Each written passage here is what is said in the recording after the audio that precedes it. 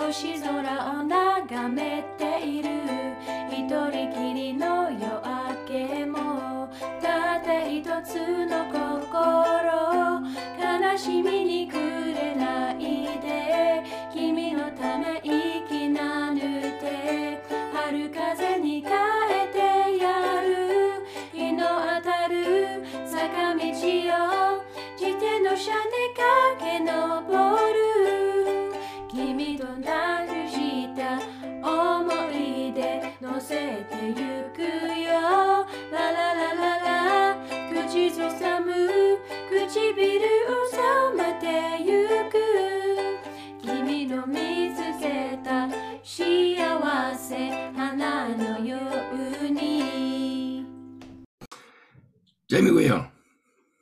How are you, man? It's just good to see your face, brother. You got this like Peter Pan thing going on. This sort of pixie twinkle sparkle. Yeah. It always picks me up a little bit. Well, that is the being on the inside and occasionally the wrong side of the cosmic joke, you know? So well, look, yeah, I'm not feeling like that now. So I was just sorry I'm a little bit late. I've just been running around the house like yelling, you know, where's my boomerang? Where's my boomerang? Which is, I know it sounds like a cliche, but I don't really want to show you this boomerang. Anyway, yeah, because that's what I really want to talk to you about today. This is the boomerang, the Enlightenment war boomerang that I was making. It was a really big one, and I was just sort of cutting bits away. So, you know, like pretty much you and I, our relationship has been around, I don't know, trying to help me come to terms with my struggle, you know, with the Enlightenment and trying to respect that there will be things worth keeping, that there are things worth keeping from the Enlightenment. And so that boomerang was about deciding what should be kept, and from my point of view. Anyway. Well, and just so I fully understand the analogy, it's that you carve a boomerang, a war boomerang, from a solid log, which in this case would represent the whole shooting match of the Enlightenment. Yeah. And then the question is what are you whittling away to create the thing, the tool that you want to carry forward with you? So it started out like a very big, like a meter long, and very large and very thick as well. So pretty much a handspan and a half across thick, very large, big boomerang, and it's down to this now. Oh wow. Yeah. And it's become it's metaphorical and actual. Yeah, it's become an actual returning boomerang too, which is weird because I don't make returning boomerangs because I think they're bullshit. Myself, they're like a children's toy from my point of view, and it's sort of like something that that a lot of our old people were sort of forced to do as a performance, you know, throwing the comeback boomerang, and not just in Australia, but actually packed up like in cages and shipped all around Europe and America, you know, in these traveling shows, you know, to sort of throw the boomerang, you know, in between the bearded woman and the juggling hunchback or whatever, you know. Yeah, so for me, like I just don't buy into the whole, you know, returning boomerang thing. But that's what it's become. It's become that. And I don't know, our relationship's been, I don't know, just awesome. Your book, Recapturing the Rapture was called, eh? It was, yeah. I was lucky enough to read an advance copy of that and, you know, endorse that last year. Was that last year or earlier this year? Dude, it was just this spring. Oh my God, it feels like forever ago. Doesn't it? Yeah. But anyway, that was beautiful. And you also shared the redacted chapters with me, which was even better. Which I endorse which was even specifically more. about, right, the infinite game. Is there something worth what it was me going to Sandhurst, right? It was that experience. Yeah. In the UK.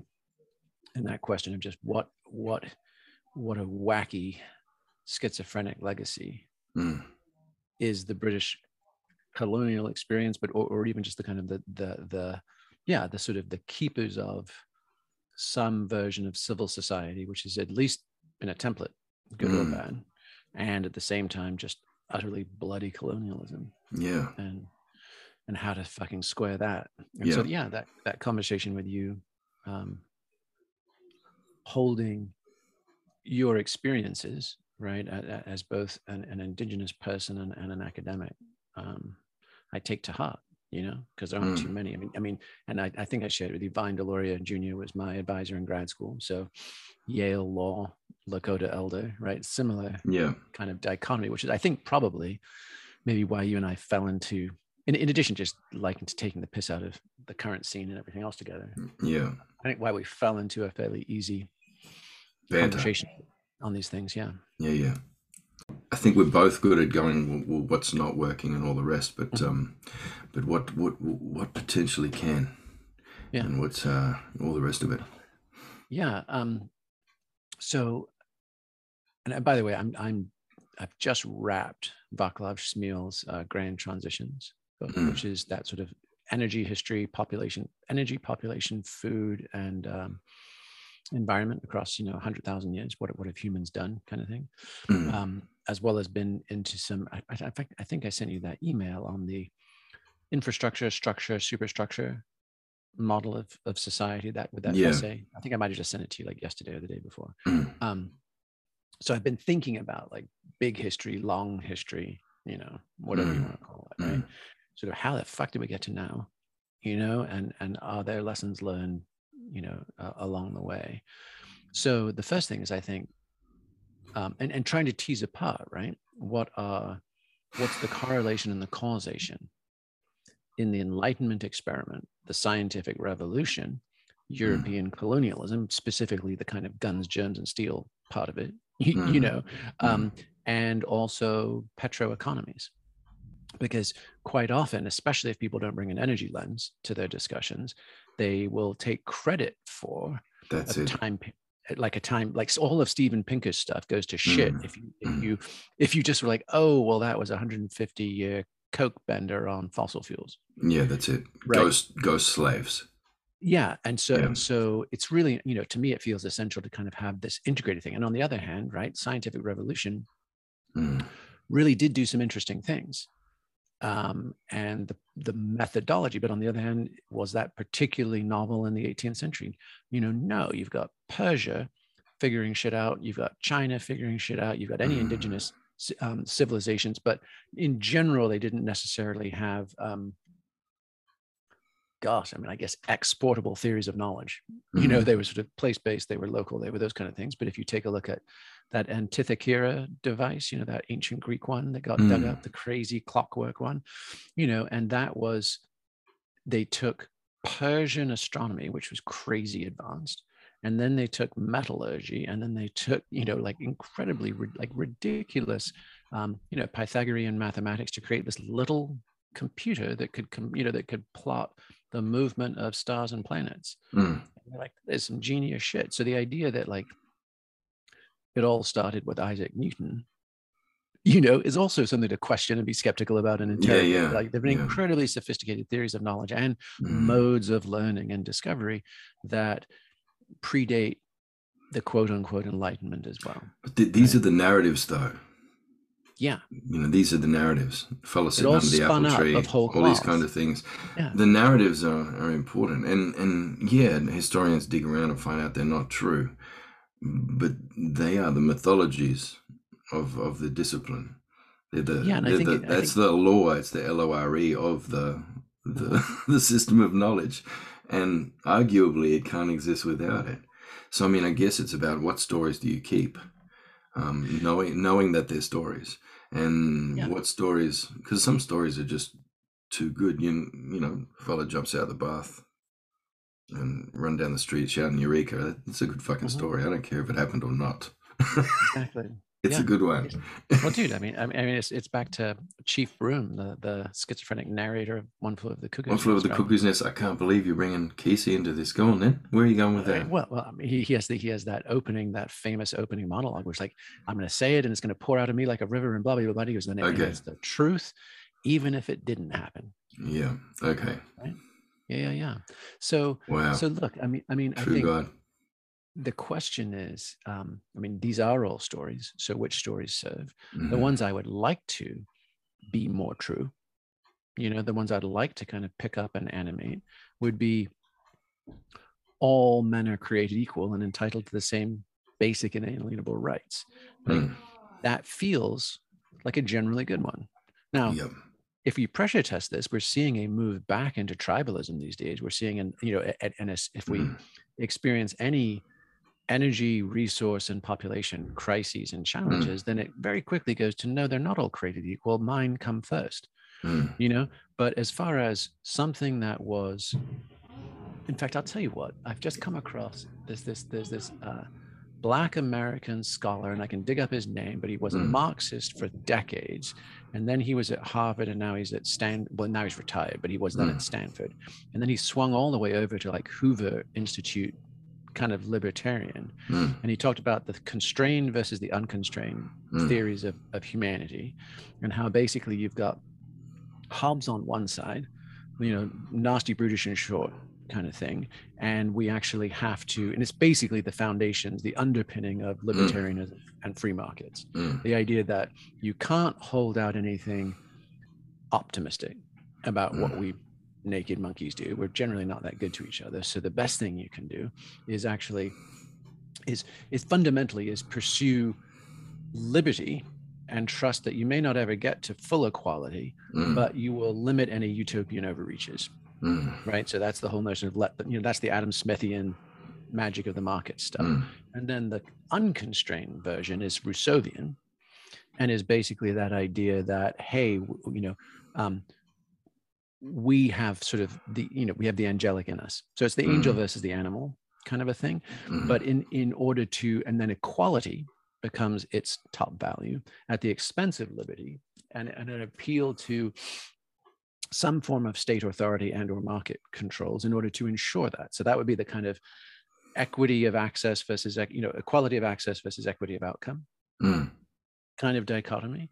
And I have found that interesting to noodle on, because in some respects, those are both of the constrained and the unconstrained vision show up in this post-Enlightenment, in this last 500 years, let's say 400 years. Right. And it's a dialectic between them. It's between those philosophers. It's between the different countries. It's between the different political parties that champion one or the other.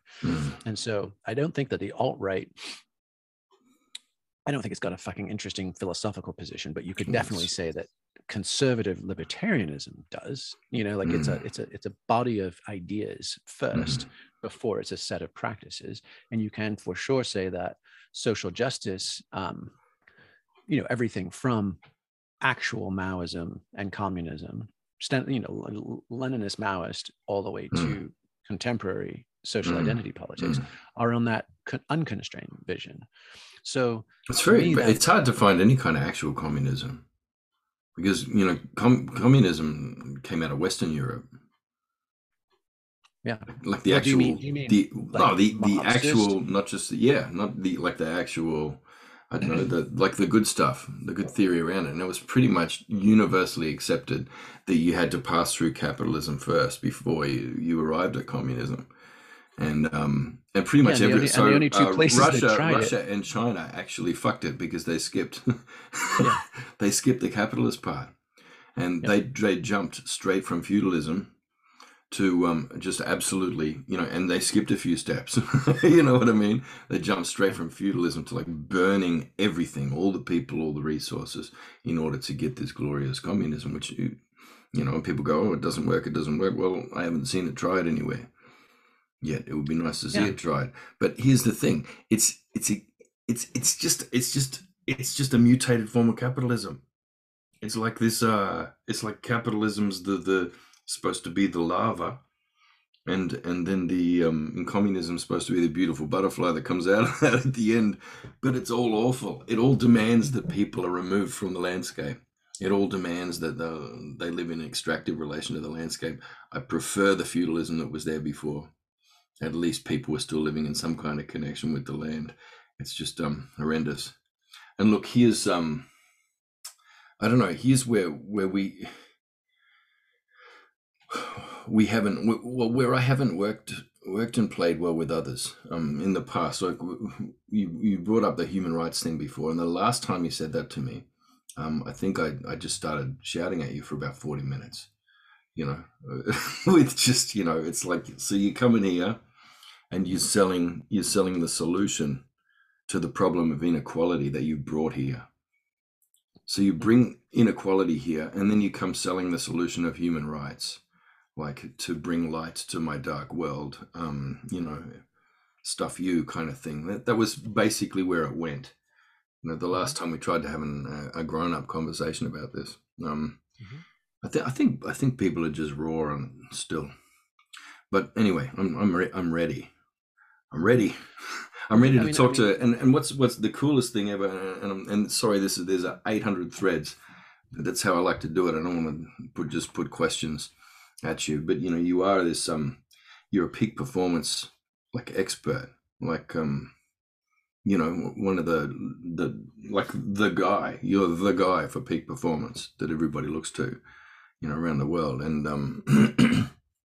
I just think it's really cool that you're not just focusing on a person's body or mind and body, but you're driven to look at an entire historical perspective and all of the context together and the rest of the world. And I'm not sure which way you got there, like with everything that you know about the world and how it works. Did you know that before that, and then you drilled into focus down to peak performance, or did you start at peak performance and then you came out and realized that you have to look at everything? No, I came out and started with life, and isn't this kind of interesting? Yeah. And how did it make sense, and how did we get to now? So neuroanthropology would be much closer to like, what is home? That's my briar patch, and it's the sense of what is the story of human culture and consciousness. Yeah. And how does it work? Both at the anthropological level, the actual people, signs, signifiers, symbols, language, history, etc. But also, how does it work on the scientific and developmental levels? Like, why do we do the crazy things we fucking do? And so peak performance is actually a tiny little ghetto subset of all that, which actually only ever came out because I founded the organization, called the Flow Genome Project, based on the peak state of flow, not because I gave a shit about helping the Silicon Valley tech bros, get more out of their lunch hours. It was because, I loved adventuring in the wilds, so the sort of ski mountaineering and mountain bike racing and all the things, but also because something autotelic, something in that you couldn't help but want to do, something joyful, something life-giving, felt like the only way we grow sustainably. Like, we don't grow very well or consistently with guilt or vanity. Those are finite fuels. And this notion of, hey, if you find what you love, and come alive because of it, that felt like a key on how do we as humans grow into fullest expression.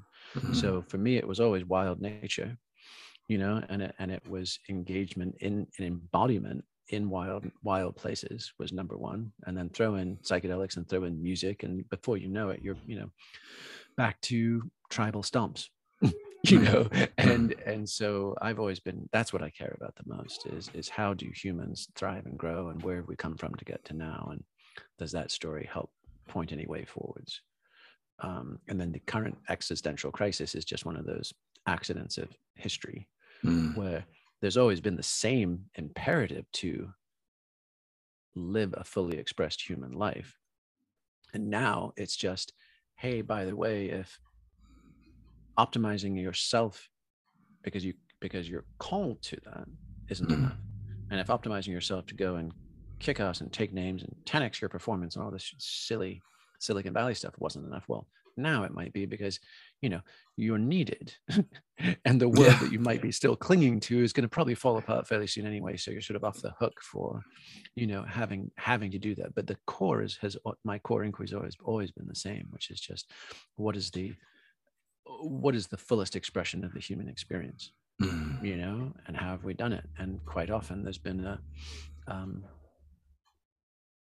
there's an awful lot of cultural expressions and iterations from around the world, and it just feels worth to take all of them into consideration and not be stuck on a single cultural story. So to go back to the Enlightenment bit, I do think that was a meaningful thing, and again, not followed through on much at all, but the concept that someone beyond my caste, clan, tribe, creed could be entitled to the same dignity and respect that me and mine are. And not just in some, because I mean, many medieval, around the world, there's been interactions between different peoples forever.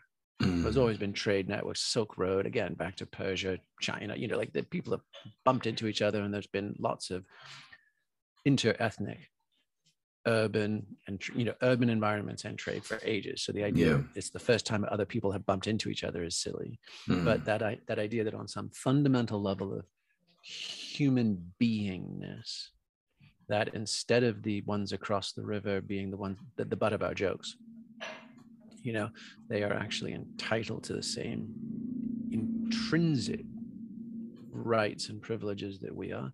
That does feel like an important one if we give a shit about a global, civilization or society, right? Some acknowledgement, and these get very, and they're therefore some form of inalienable civil rights and some form of law that combines precedent, so sort of tort law, plus trial by peers, right?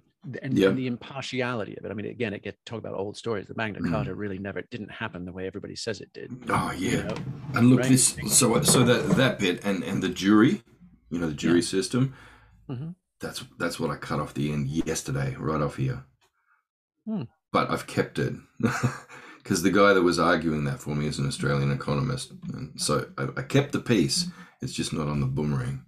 I don't know why. Interesting. I don't think I wasn't being very very rigorous. Like I think I was just in a bad mood, and I just cut the Magna Carta off the boomerang. Oh, so well, here's the thing. I think the Magna Carta was really arbitrary itself was random, but I think the reason it got dredged up in the 18th century and 19th century was because it was a symbol of one of the first times that by law, by fiat, not just by regicide, there was a rebalancing of power and saying no man is above the law, right? Like that's the reason, that's the meme that gives juice to the Magna Carta fable. Well, that brings me to my next question then. What's the tech, what's the mechanism that was created to make, you were saying the idea that all people are equal no matter what, but then what's the mechanism, the technology, even if it's a psychotechnology, in place to actually make that work, rather than it just being an ideal. And I'm hearing something there. Yeah, so but beyond just a piece of paper. Well, no, but then it would be a stack, right? So let's say you've got the Magna Carta saying, this is the biggest test case of no man's above the law. So even the divine right of kings is subjugate or subordinate to the law. And the law is the accumulation of our rights, customs, and precedents. And you also have that piece of paper, the Bill of Rights. What am I entitled to? And you also have the ability, because that's not going to be enough, you have the ability, the right to be plaintiff and defendant, right? In a, in theory, impartial, the scales of justice thing, right? Assessment by either juror, the judge, or the jury, the peers. And somewhere in there is a really great idea. Somewhere in there is. You know what the last thought I had before I cut that bit off the boomerang was O.J. Simpson. And I just went, doesn't work. Well, exactly. And this is what we mean by what were great ideas badly executed versus what were fundamentally flawed ideas that have given us the shit show we've currently got. Yeah. You know what I mean? So like another one would be private property. Because if you talk to libertarians, right, and you say, but what about the tragedy of the commons? What about all of these things? And they're like, oh, well, that's because we actually need to privatize the oceans. That would fix it. And you're like, fucking hell, like very unlikely. Yeah. They sort of say the problem, the solution to all of our problems is to double down on the very things that cause the problems, because we just haven't been doing it aggressively enough. And in fact, I don't know if you read many... I don't know how it is that they think it's going to make them more free to install unaccountable dictators.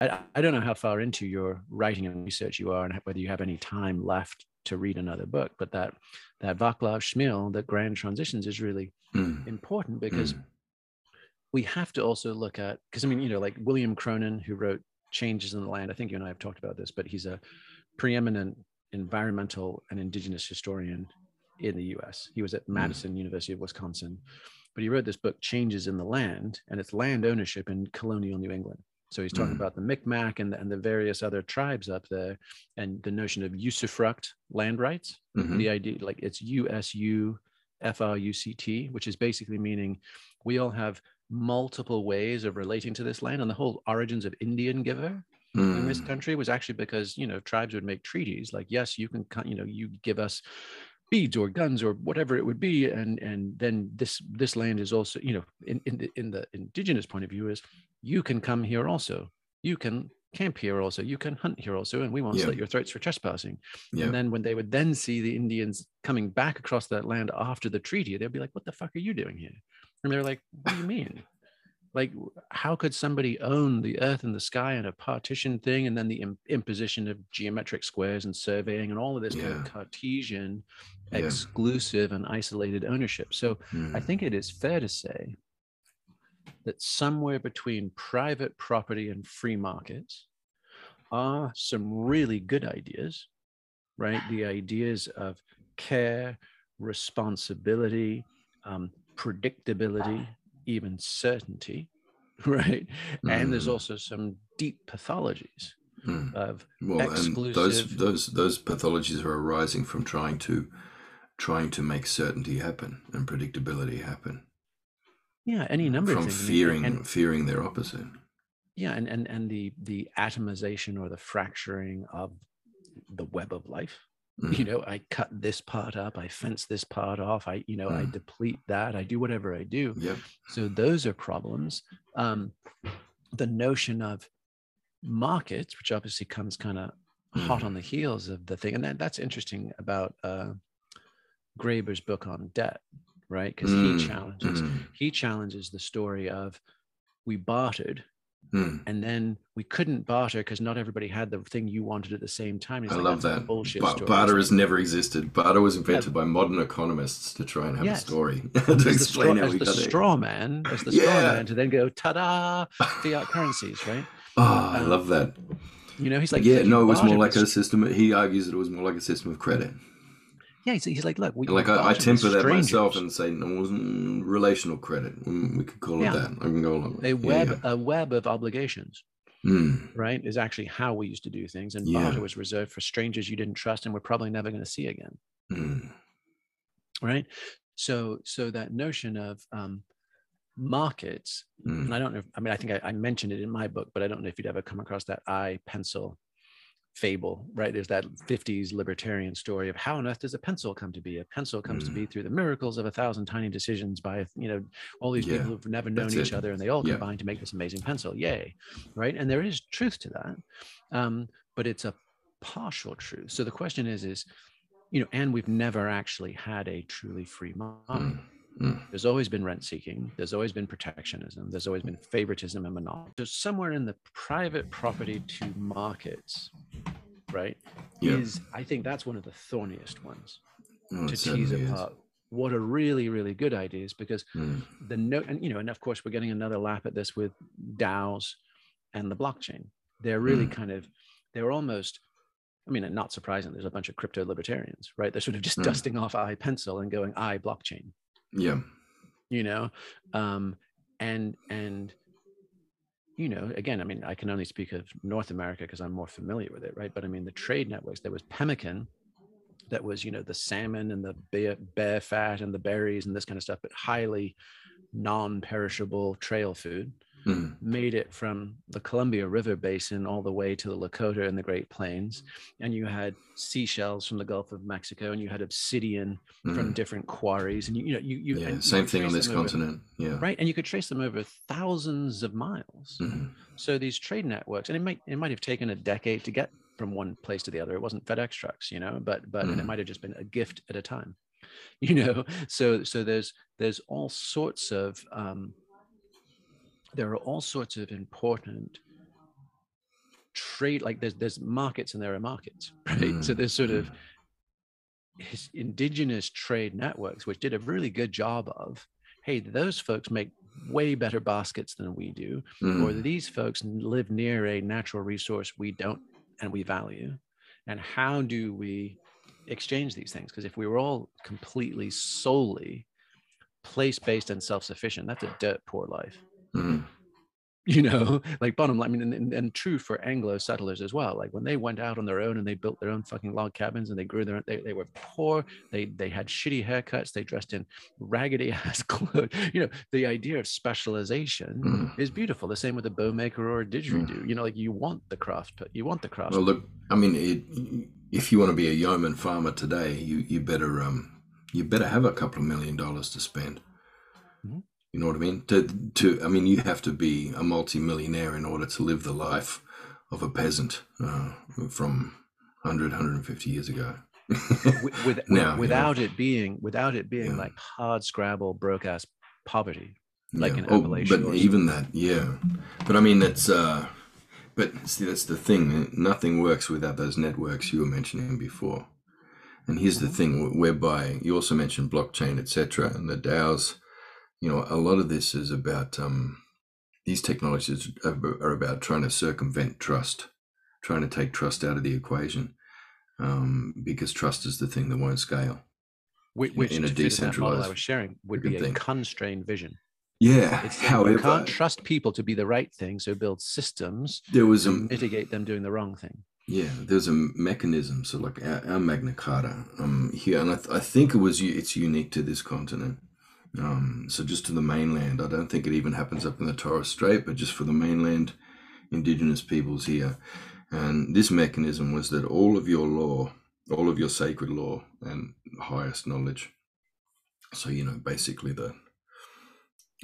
everything about your culture, like the foundations of it, the really important stuff, that gets kept by someone in another tribe. In a few other tribes, there's people who keep that for you, just in case there's a volcano or an algal bloom or something like that, that law can be taken back to that land and that land repopulated, right?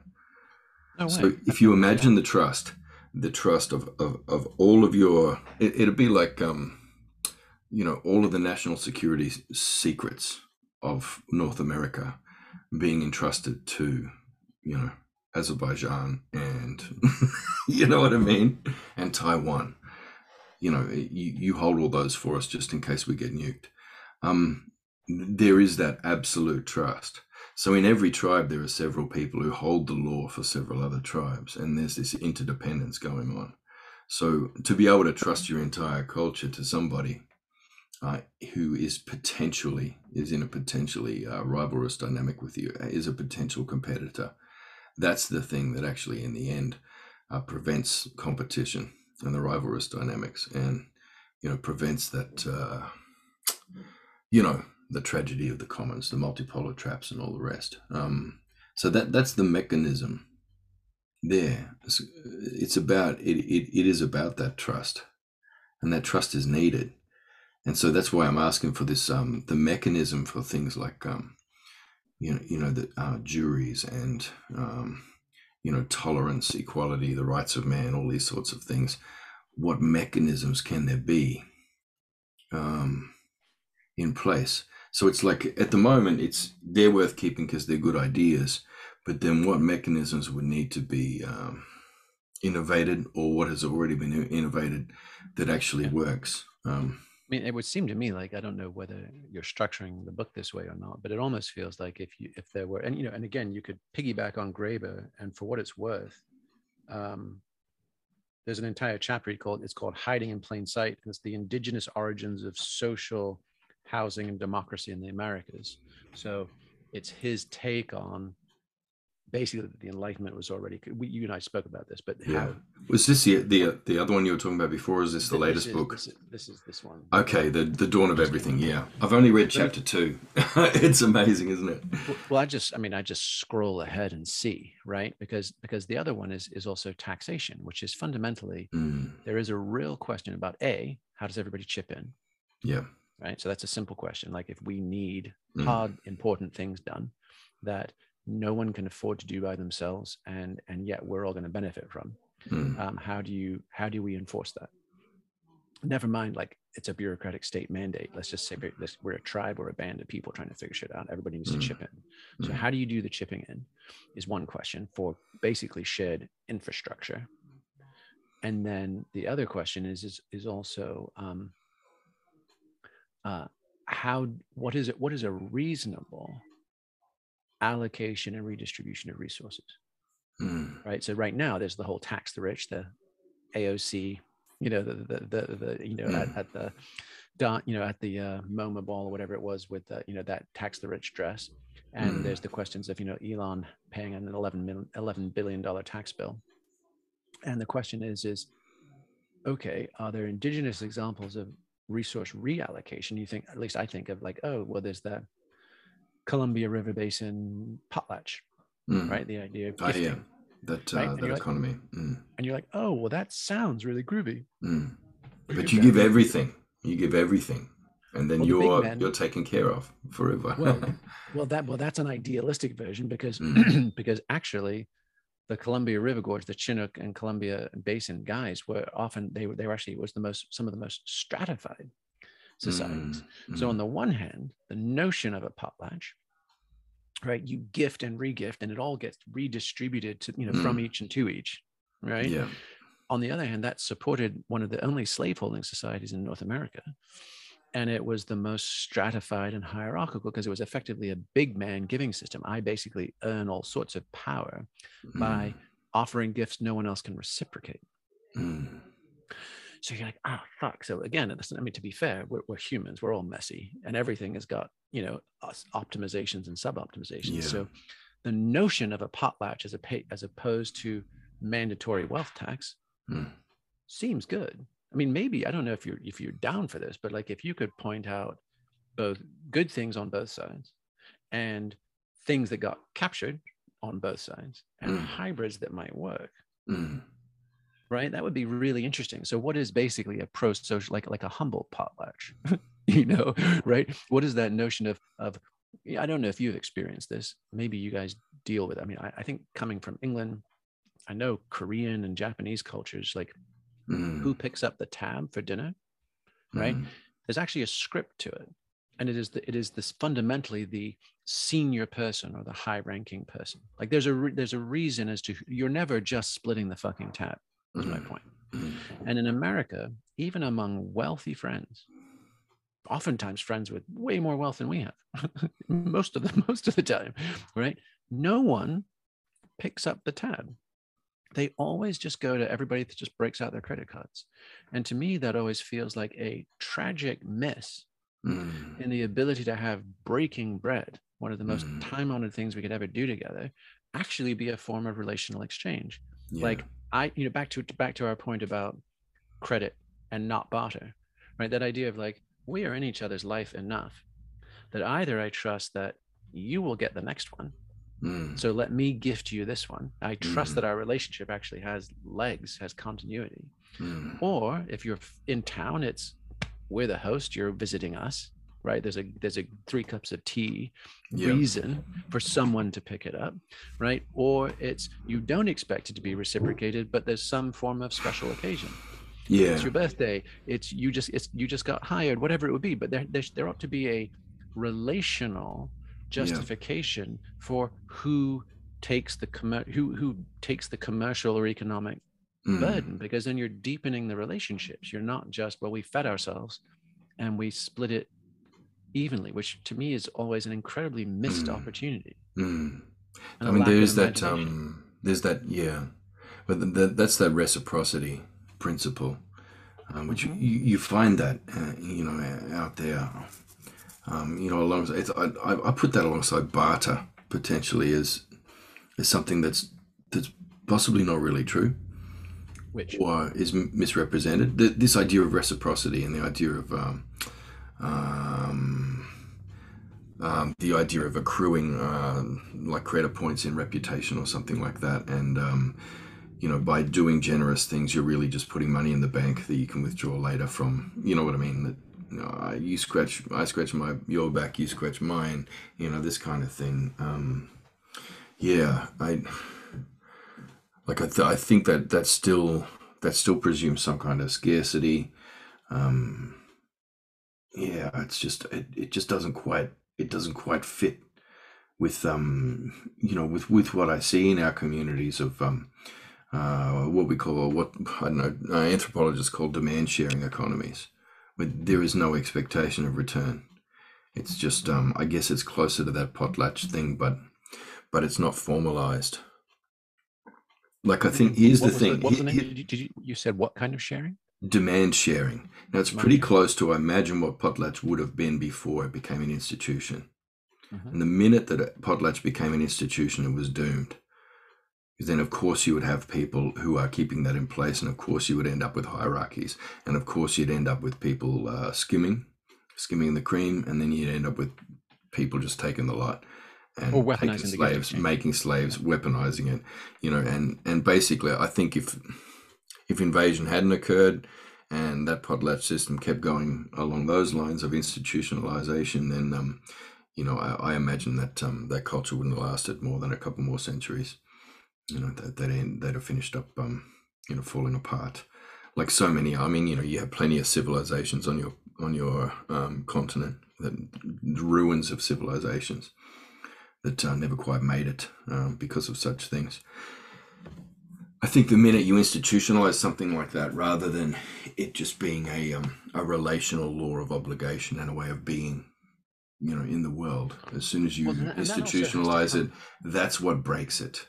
So here's the thing, when you have, with these Enlightenment values, and you have these very good ideas, which I've kept for you in this boomerang that I'm going to send you, brother. All these really good ideas, but then there's the how, because the institutions that are created to make these ideas work inevitably become corrupted. So this brings us back to that multipolar trap and everything else again.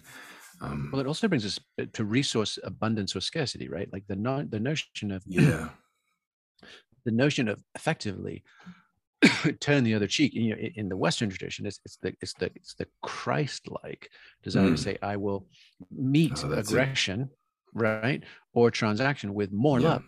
And you're saying on the indigenous level, like, hey, I'm going to give to you because that's just how we do it. Now, how did that work out for JC? Yeah, exactly. That's not so good. And so I think that is possible in places of resource abundance, basically energy abundance. Right, because it doesn't really matter. Like if I'm weaving a palm frond comes and back you to take energy. mine, then it feels like it might. Like at least that's the trip I am on right now. I'm just kind of going deep into energy. Well, inevitably, slavery must arise. Slavery is the energy that has to power a fucking civilization. If you start with photosynthesis, and then you go with metabolism, and then you go with domestication of other animals. Like, let's get animals dumber than us to do our hard work, because moving fucking matters. Ball ache. And then you get and then you get agrarianism and slavery, because you couldn't enslave hunter-gatherers. Impossible to fucking manage. The juice wasn't worth the squeeze. So it was only once you had people in fixed locations, aka fields, right? And also, I think you and I talked about the whole notion of if it's use it or lose it, you share it, and if it's use it or store it, you hoard it. Because because if it's use it or and I think I shared this with you too, but this is held up in like studies of homeless populations in the US, right? Where homeless people will almost always share a windfall. Someone put $100 into my hat. We're getting a fucking fifth of vodka and a motel room, and all my friends are invited, right? Versus I'm opening up. I'm gonna buy myself a hamburger and put $90 into my 401k, right? And so that notion of usufruct rights, where we all negotiate shared access to a resource and or immediate sharing, because that buffers. I mean, I don't think it's a bad thing that there's functional self-interest in these exchanges. In fact, I think if there wasn't, those people would be edited out of the gene pool too, right? So for it to be an abiding and durable cultural meme, it does need to work. So if you got lucky on the hunt today, right, and you share with me, and I get lucky tomorrow, then neither of us goes hungry on the days we were unlucky. Yeah. Right. So there is real benefit to generosity. Yeah. And cooperation up to, but not past the point where I value less than me or mine later. Yeah, true. But then I guess, like you said, it comes back to abundance and scarcity. I'm glad you brought it back to that, because I mentioned the scarcity earlier, but I didn't take that branch of the decision tree there. And it is really important, because all of that isn't worth shit if you're living in a place where you can close your eyes and throw a stick in the air and hit a fucking bird, because they're that thick. But see, here's the counterfactual though, right? Yeah. Back to the Columbia Gorge, right? Shit piles of salmon, tons of wild berries. They actually worked less to secure their caloric needs than almost any other bioregion in North America, at least. And they ended up with the most stratified society and slaves. So you're like, what the fuck's that about? You guys should have just been kicking it. You know, so if you're living like gentlemen of leisure, eventually you're going to start behaving like elites. Is that possible? Like they had an excess. That's an interesting hypothesis. Right? Like, I mean, so you just have to run them, because if we just stick in idealistic land, then we're really just dusting off Rousseau and adding a little hippie 60s, back to the land. And I'm sure, I don't think either of us are interested in that, Well, whatever sells, man. I think my market niche is hipster science here. So you got The Revenant on your bookshelf there behind you. Oh, yeah. Sweet, man. I got distracted, and all I could think of was that scene where Leonardo DiCaprio is getting just fucked by that bear. One of my favorite. Sometimes I just watch that scene. It helps me go to sleep at night. Yeah. Not really. But I mean, how about this? Because I mean, obviously we can shoot the shit in general about human culture across the ages. I mean, one of the ones that I have a question for you about is the impossible to tease apart assessment of indigenous life before contact with the quote unquote Enlightenment and after. And most progressivist narratives emphasize that life really was still pretty fucking rough and tumble. Before science, before vaccines, before civil rights. I mean, it's easy to romanticize it because we've lost something precious, specifically connection to source and land and culture and myth. But to actually have lived then, it was harsh and brutal. I mean, you hear the stories of the Comanche and how they were hardcore warriors and mercilessly tortured anybody that, any of their victims. And life was, it was a rough fucking road. It might have had dignity, and it might have had, freedom, and it might have had a bunch of things that we feel we signed away. But on the other hand, it was fucking harsh. And I don't know what your take is on Aboriginal culture, and to what extent can one make a really credible case for it being an airtight steady state culture that was in equilibrium and delivered, because it might not have delivered some of the things we consider sacrosanct now. I think colonies are I have a theory. It's not a theory, it's a hypothesis. So that colonies are characterized and shaped, like the character of a colony, and the spirit of a colony is built on the first peoples who were there before, and out of the spirit of the land of that place that's with those first peoples.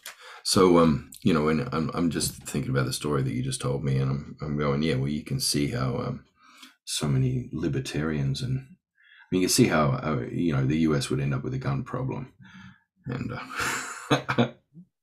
and you can see that that's sort of like a lot of the cultures that I see arising on Turtle Island. You can see coming out of a lot of people there, and I'll think about the Native Canadians that I know, which is quite a few now, and then how much different the Canadian culture is to like everything in the South. You know, and I can't just say the US because Alaska is part of the US, and Alaska's got a completely different culture again. But then I think about our settlers here and how different our settlers here are from Americans.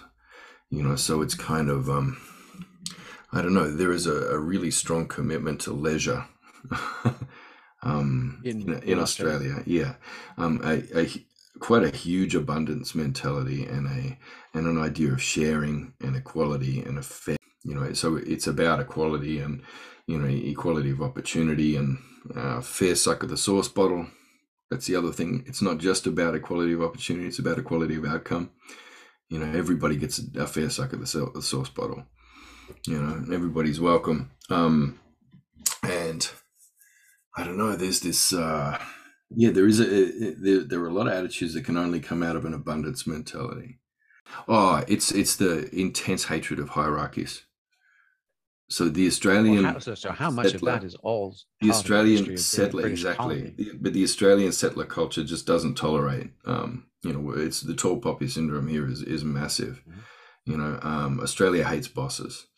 Australians hate bosses, and that's just not tolerated. You can see so many things that are actually, I think quite descended from Aboriginal culture here in Australia, and I guess with most colonies, most settlements, you find that the place and the people there end up really rubbing off on those things. Mm-hmm. I mean, Romans living in Gaul were quite different from Romans living in Britannia. Or Kurt's up the river, right? Yeah. I mean, so I mean, if you've got some data points with friends who are First Nations Canadian, an interesting, backstory to compare is French settlement patterns in the North versus English and then American across North America, right? Because the French didn't set up, they were looking for trade outposts. Intermarriage, mestizo culture was much, much higher, right? And in fact was seen as cementing alliances, right? So a fur trader would come in, you would marry an Indian woman, quite often a ranking one, that would be an alliance. That there was a very different ethos as to what fundamentally womanhood, right? I mean, womanhood and who has status as a woman. Right, and what and interbreeding and all of those kind of things. Those are really interesting fault lines to track because Americans was settled by first come the soldiers and the prostitutes, and right, and in fact they would have squaw. They would take a squaw kind of thing, and then that would, and then the prostitutes would come in, and then the white women would come in. And when the white women came in, all those prior arrangements got shunted and devalued. Yeah. Right, and then there would be the schools and the churches, and going up against, and this is sort of the origins of prohibition, right, against the brothels and the saloons, right. And there was a very Protestant model of settlement where the French didn't give a fuck, and they were much more interested in like, well, we're outmanned and need these people, and right, and there was much more interaction and much more perpetuation of status among First Nations peoples as well as any mestizo cultures. Yeah, and so it's very. So I would have to think, and then you've got Canada crown to UK versus US, but I think there would be a fascinating cross-referencing to your point, right? Of like, what are the origin patterns of the colony, and how does that then set up how people treat each other? Well, that's it. Well, I think, and then that's got to be, I don't know. I guess that's something that's got to be a bit of a template going forward for dialogue. Then you find the best parts of that. Yeah. I mean, I think it would be neat. Well, you tell me, because I don't want to brainstorm ideas that have no relevance to what you're doing. I think what you said before, and I just wanted to pick it up, the romanticism, that's worth leaving behind. Romanticism of which? Of the noble savage, that kind of idea? Anything. Romanticizing the Enlightenment. Getting too I mean, here's the thing though, you want to keep the stories, even if they're not true, because the story is important. But at the same time, you don't want to romanticize stuff. Okay, so the idea of the the hero light bulb moment, individual inventing the pencil kind of thing. That idea of individual geniuses coming up with ideas rather than it being communities of people and multiple generations of people all contributing to something emerging. Like a lot of the romanticizing those ideals, maybe that's not great. Romanticizing a lot of this idea of the Enlightenment, bringing human rights to the darkest corners of the planet, all that kind of romanticized points of view, they're probably worth just leaving behind. I believe in the same way as all the Rousseau stuff with the noble savage. That's none of us want that. None of us like that. So you won't find a lot of indigenous people peddling those narratives anymore. No, but I do hear you speaking sincerely and powerfully, right, about the intact integrity and wisdom and depth of your culture. Just the things that are worth keeping, I think, and the things that have survived in our law that we still have record of, that seem like they have good patterns that could be useful. There's a difference between that and going, we were all nuts and berries and feathers and sex on the beach for bloody 100,000 years, and then you came along and wrecked it. There's a difference between romanticizing it that way and actually looking for the real things and the real patterns that are worth carrying forward. But I think that needs to happen with I've made an earnest attempt with the Enlightenment thing, with doing that this time. Since our earlier talks about it, I made a really earnest attempt at looking for the good there and try not to romanticize my side of things and to demonize the Enlightenment side of things. I've really worked hard at these yarns, and I've used humor a lot. Made a lot of jokes, and I've made a lot of fun of myself when I make missteps and do stupid things, reject the entire Magna Carta because I'm in a bad mood, for example. But I think why does that story have legs? It's that whole notion of no man is above the law, even the divinely appointed king. That's a really fucking good one. But it almost feels like a potential way. I mean, you may be far enough into it that the cement is set on this, but the notion of the good ideas captured or badly executed, right? So on the one hand, iPencil, if you think of 1,000 people who never met each other, all doing their bit within a complex ecology, right? I mine the graphite because I have a fair degree of confidence that other people would like this graphite and I live near it or know how to get it or whatever it would be. Or I chop down the cedar tree. Arguably, that is the genius of decentralized ecological niche adaptation. Right, the koala, eating the eucalyptus because nobody else can digest them. It's a good thing, but somewhere very, very quickly in that decentralized intelligence of trade networks, of a niche adaptation and trade work, came big boss man who said, "No, I'm Jeff Bezos, and this is all vertically integrated, and you fucking do what I say for minimum wage." Right. So now my value of having adapted to my niche is eradicated by the tops down control. It got captured. The potlatch is a beautiful way to gift and redistribute abundance amongst a community who needs it. As long as you don't institutionalize it.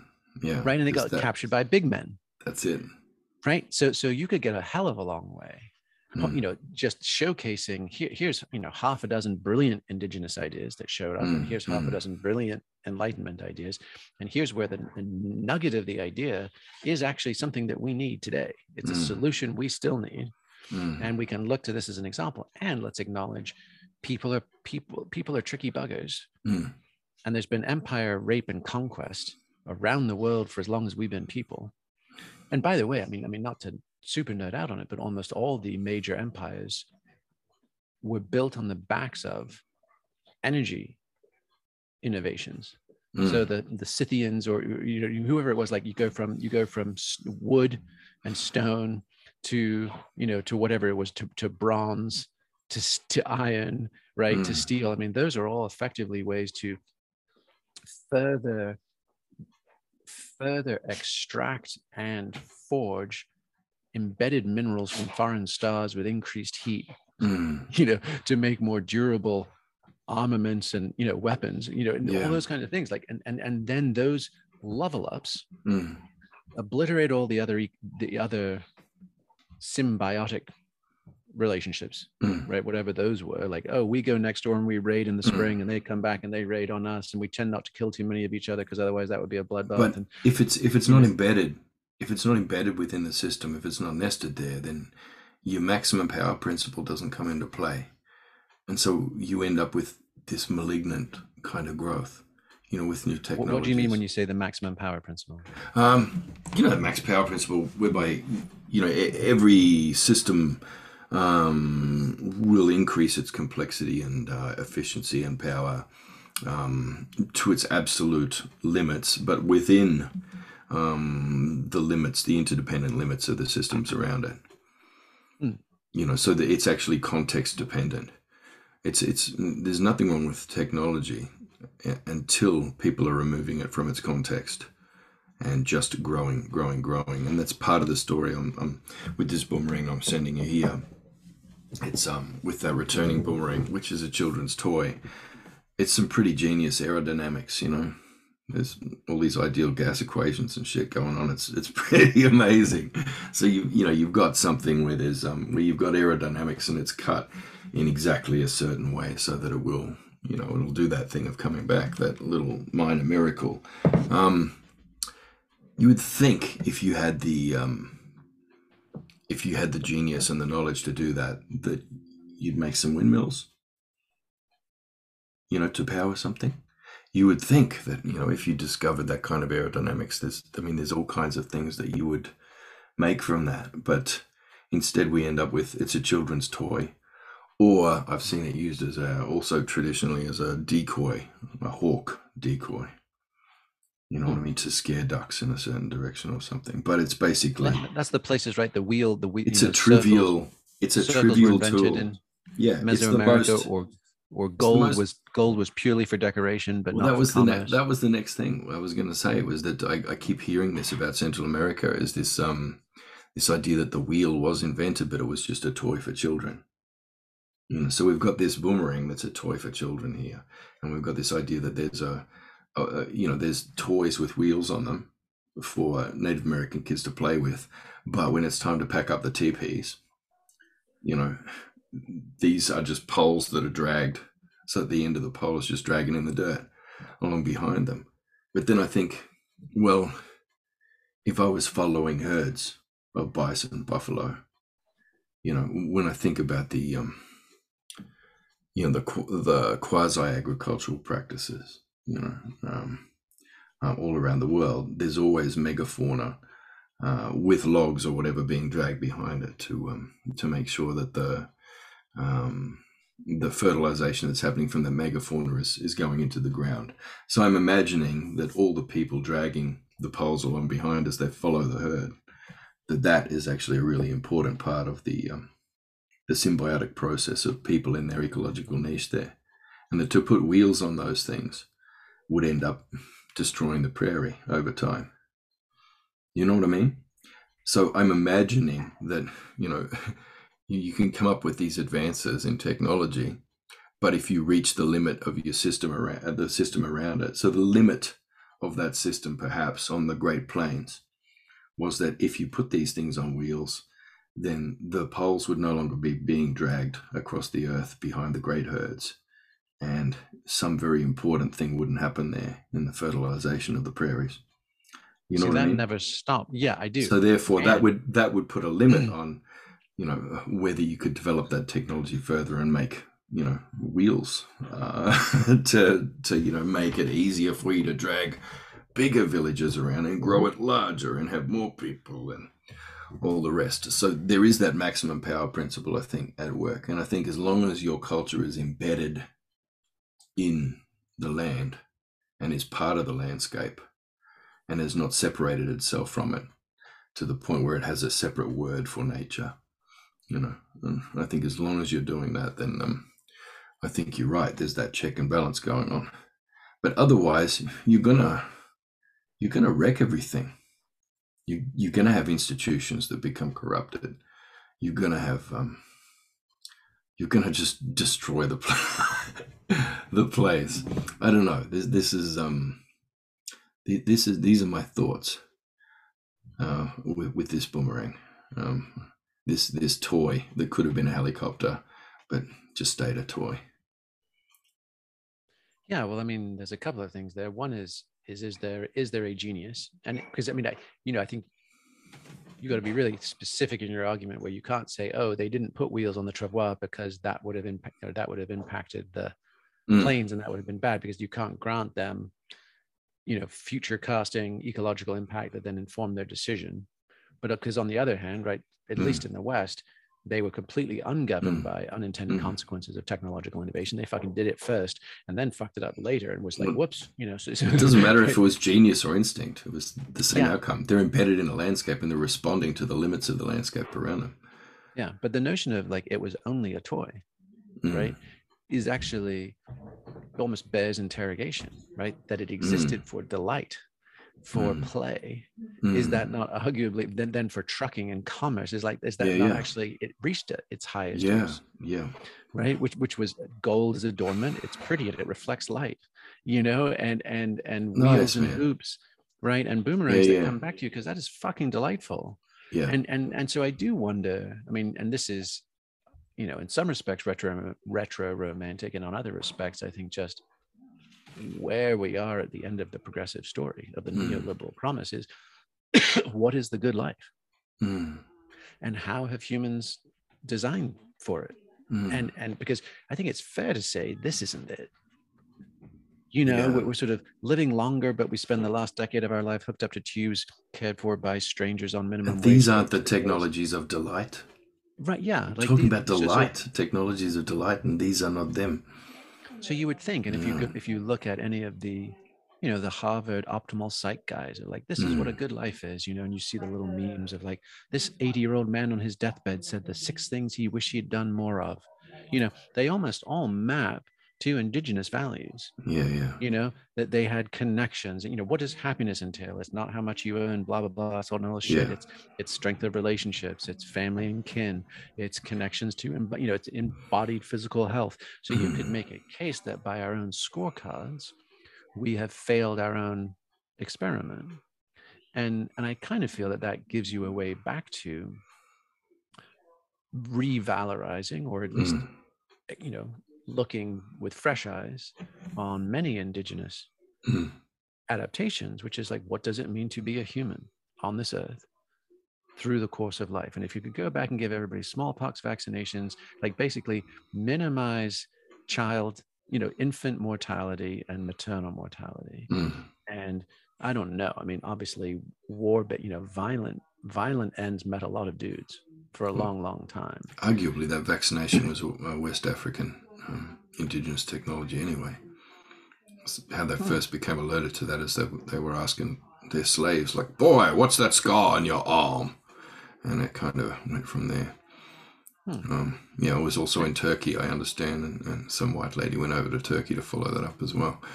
But yeah, I mean, these are all, anyway, I think that's a pointless discussion to get into, though. I mean, at least for me, I'll just speak for myself, and if it's useful, I'll be grateful. I do feel like we are coming to the end of many of our stories right now. So I think a lot of people on all sides of politics and everything else are trying to assess, how did we get to now? Where did we go wrong or right? And if we kind of pan back and just take a look at the 100,000 years of this human experiment, it gives us more perspective on all these experiments and innovations and mutations and perversions and everything else that we've done. And I do think that coming back to first principles of sort of what is the good life, what does it mean to be a human on this earth, and to live and die with dignity. First principles, Clarice. Yeah. Read Marcus Aurelius. Yeah. Right. Like, sorry, man. Every time I hear first principles, it's just Hannibal Lecter for me. It always makes me laugh. Yeah. And sure, Julie just handed me a beer. Bam, how's that? I'd give you one too if I could. we could send you one through the screen. And I think there's something there on the fact that good ideas can get captured. And that doesn't mean they weren't good ideas. They're often meeting a need we have. And and again, like that, and Vine, he shared the story of being gifted a soapstone peace pipe in his coming of age ceremony and then receiving it again when he was in his 60s. Right. And had just been moving through society. So in some respects, you could say, hey, markets are great. Markets and trade and commerce, but commerce without relationship and commerce with hoarding of the resource is probably not good. And we can use, stagnant ponds versus flowing rivers, whatever. The idea that we exchange not to accumulate more artifacts, right? And it's the velocity and the volume and the proximity of that exchange that deepens our, you can throw in network theory if you want to, right? Like the nodes get richer and stronger by how much is flowing through and around them.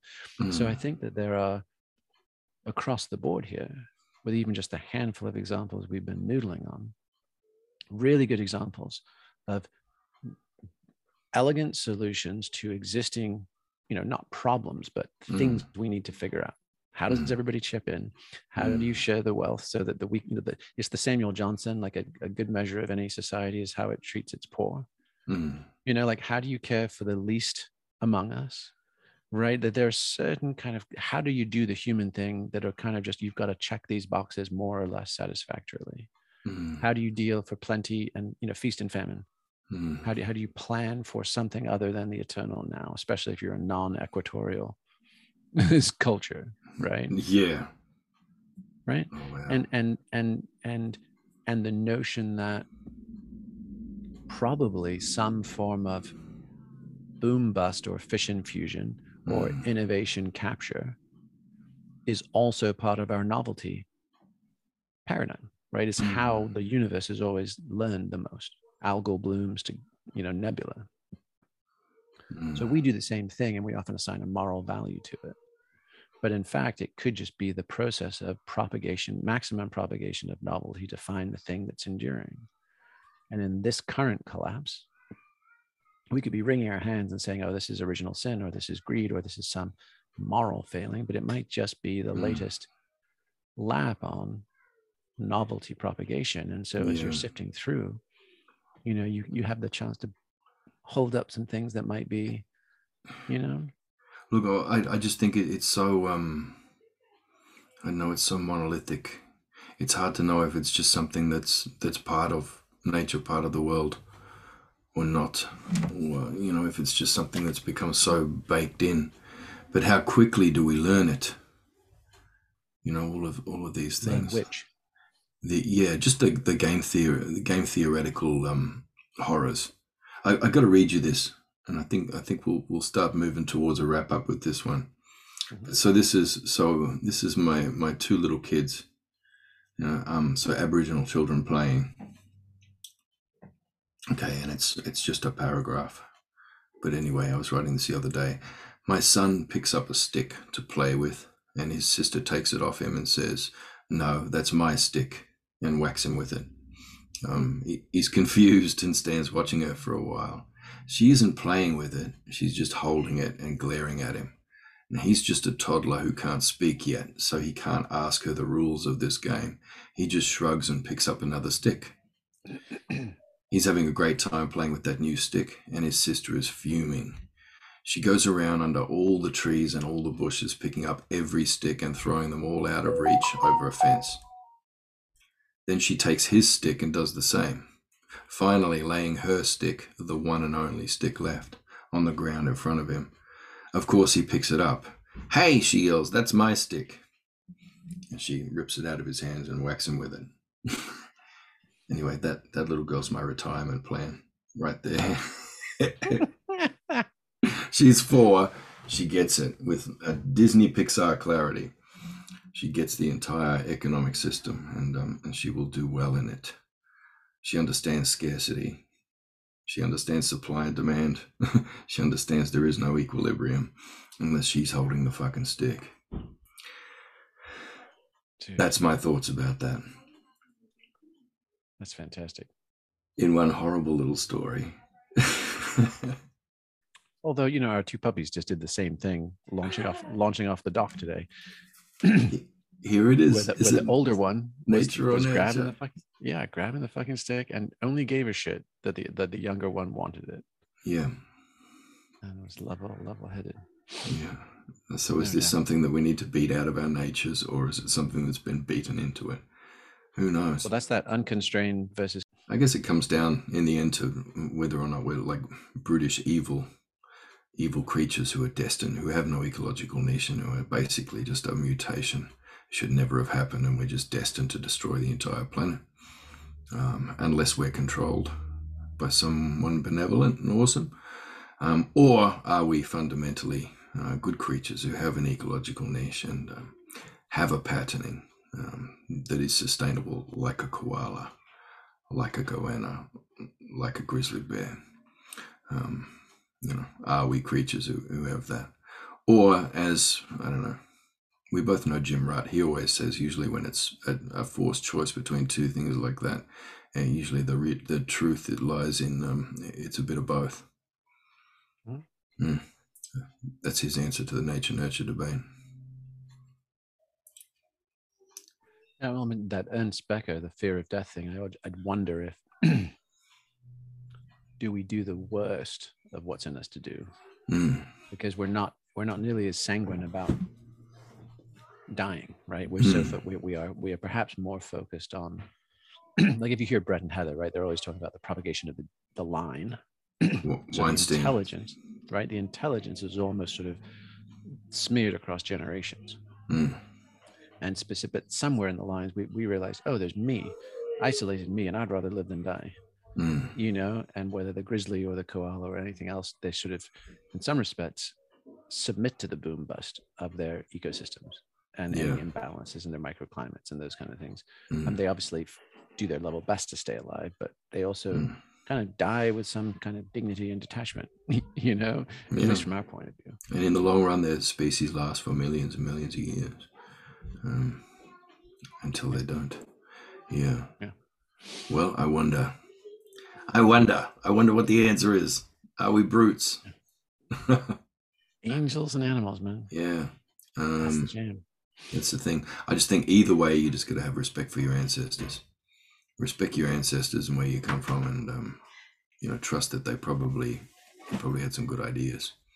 And that Dude, I would love to see you do that. Staying open to. I would love to see you do this riff of do the whole respect your ancestors and where you come from, and then say, and because we are now, we collapse we are no longer in synchronic time. We are in explicitly diachronic time. Like we're right. Is what does it mean to take all of that ancestor reverence and awareness and also play it forwards into our descendants? That's it. Well, I think that's where the creative spaces are. That's the reason I'm not very switched on in our yarn this morning, is because I've been up since 3:00 this morning, hanging out with these African dudes, all these African guys making neural nets. And so we're in this massive big meeting. So we're making neural net, all these African dudes and me, and it's just really cool.